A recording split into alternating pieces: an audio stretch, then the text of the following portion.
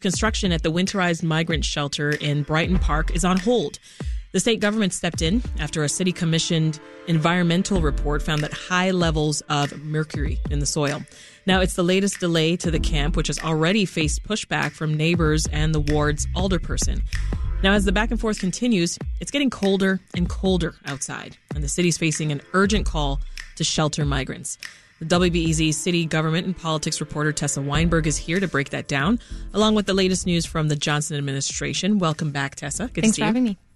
Also here is WBEZ environment reporter Juan Pablo Ramirez-Franco. Hey, Juan Pablo. Hey there, Sasha. So I want to start with you. I'd love for you to get everyone up to speed here. Tell us where exactly this campsite is, Juan Pablo, who it's going to shelter, and why there were environmental concerns in the first place. Sure. So we're talking about 38th in California. The camp is in Brighton Park. That's a neighborhood on the southwest side of the city. Historically, this is a place that has had a lot of heavy industry. So think warehouses and railroad yards.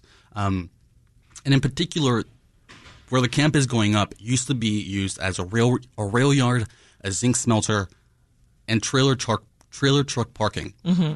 So again, we're talking about some pretty heavy industry that also pollutes.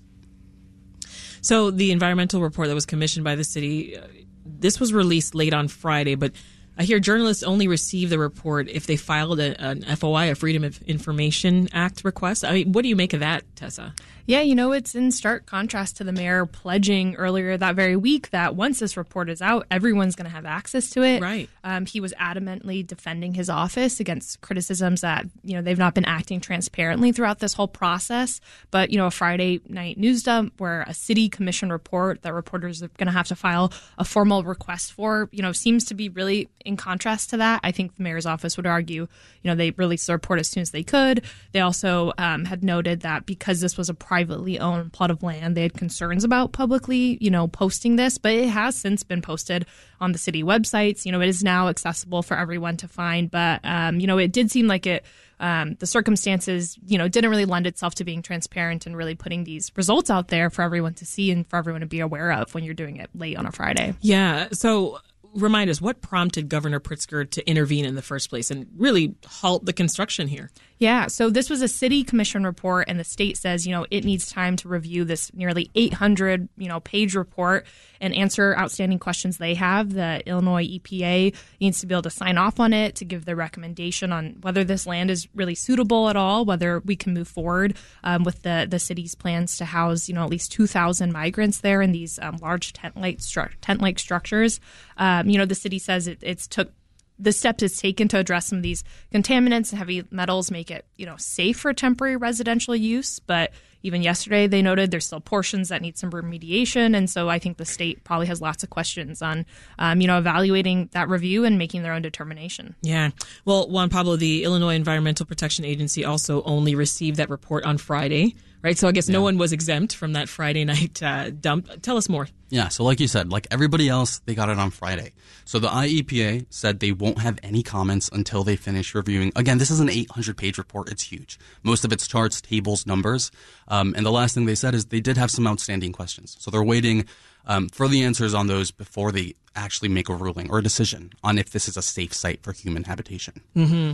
Well, the base camp's going to be funded by the state government, Tessa. So talk to us about the kinds of tensions that we're now seeing between the city and the state here over this camp and just over the broader handling of this migrant crisis. Yeah, I think we've seen them, slowly start to kind of ramp up. I think both sides have tried to be, cordial about it. And, even earlier this week, Governor Pritzker says he has a good relationship with Mayor Johnson. But I think, the way this report was released, the way the state is really stepping in, saying, we are going to be making the final call, I think speaks to some of that. The state is, paying for some of this base camp setup in addition to another shelter, former CVS in a Little Village. It's part of this overall additional $160 million in funding the state announced it would commit to the city to help support asylum seekers and migrants. But the city has not been holding back its, calls for the state and feds to be doing more since the summer. They've really been ramping that up, saying, people need to help us shoulder the burden and the costs of just this entire mission. And I think we've seen Governor Pritzker in some more recent press conferences, be a little bit more critical of just noting that the slow pace the city has had when it comes to setting up these shelter sites and, citing that as a reason why the state has kind of had to step in to ensure folks are not, sleeping outside when winter is coming. So, Juan Pablo, what would you say are the key takeaways here from this report? I mean, did you read all 800 pages? I read through a lot of it. The charts and tables, not so much of it. But here are the big takeaways. So they found high levels of heavy metal contamination. So think lead, arsenic, mercury. Other dangerous contaminants include cyanide and PCBs. And now the majority of this, the city and officials have said, have already been removed. But at least one contaminant still remains on the site and will likely remain there until the governor lifts the pause. I see. So construction on this camp won't resume unless the Illinois Environmental Protection Agency gives its approval, right? So what would you say the state is looking for now? Yeah, so they haven't said much. What they told us is that they have some outstanding questions and that at least today the pause continues, but we don't know much of what exactly they're looking for. Take us back, Tessa, to the lead up to this whole thing, right? The lead up to the release of this report and just, the results of the report, rather, and all of the back and forth that had been happening, not just with residents, but with city officials as well. Yeah, so it's kind of been a long time coming for this report. The city had started already doing some construction last week on the site, and there was a lot of criticism of, why are we moving forward with this base camp if we don't have, the results of this environmental assessment, if the remediation isn't done, and if the public hasn't seen it, which, members of the neighborhood there and more broadly environmental advocates have long been calling for. And it just, follows, I think, just the, if people are just kind of tuning into what this base camp is and hearing of it, there's been really vocal protests from local residents against using this site, against having a base camp there. Even one protest got so, heated and passionate that the local alderwoman and one of her staff members were, the police said physically battered and they had to be escorted away. So it's really, I think this has been almost like a testing ground for just the first base camp we're actually seeing start to get constructed in the city to house migrants. So I think there has been, a lot of focus on it, and especially with this history then of, industrial use of the site and the environmental concerns. That's just, I think, another layer compounding just already frustrations and tensions folks have been feeling, towards this whole migrant crisis and how the city's handled it. And then we have construction starting and stopping, and then that, of course, I'm sure is adding to the frustrations. So any timeline yet for this construction? I feel like I already know the answer that you're going to give us. Yeah, the answer is none. Not yet, at least. Right, Tessa? Yeah, no, definitely. It seems like we're kind of in a holding pattern waiting for the state to give their sign off. Let's pivot, Tessa. The city council recently expanded paid time off for Chicago workers from 5 to 10 days a year. That might change slightly. Is that right? Yeah. So it's expected that, this Thursday in the City Council's Workforce Development Committee, that some amendments are going to be debated to that big sweeping ordinance. It's likely that the number of days, which was subject of many negotiations, is not going to change. But, we'll see what actually comes up. But essentially, these expanded paid leave policies will give Chicago workers 10 days of paid leave they can use, and half of those days, 5 of them, they can use for any reason, not necessarily just even, for sick days. And so this was really, a huge, policy change that the city council was able to pass. It's going to set Chicago up to lead many of its peers when it comes to the type of paid leave that is offered. But we've seen some business groups indicate, they still feel like businesses need more time.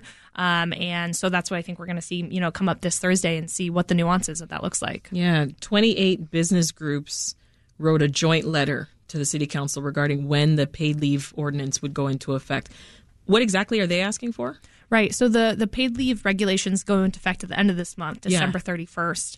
And so a coalition of local chambers of commerce, the Small Business Advocacy Council, they want to see, more of a grace period be implemented, but they didn't specify when, I asked of what would be reasonable when that looks like. And under the new policy, lawsuits can't be filed until 2025.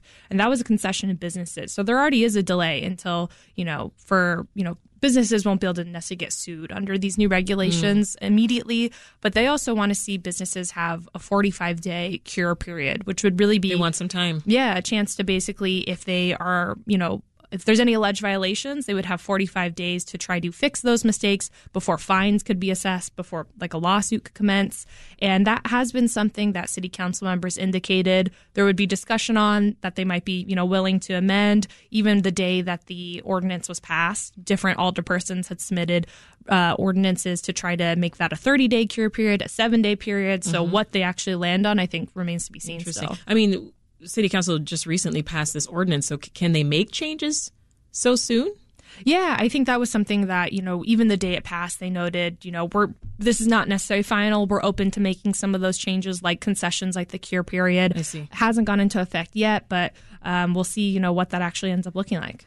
Well, before I let the two of you go, tell us what you're reporting on this week. I'll go to you first, Juan Pablo. Yeah, so right after this, I'm heading to Joliet to look at some invasive species. That's the invasive carp that are all over the Illinois River, and this mega project that the Army Corps is installing to make sure they don't make it into Lake Michigan.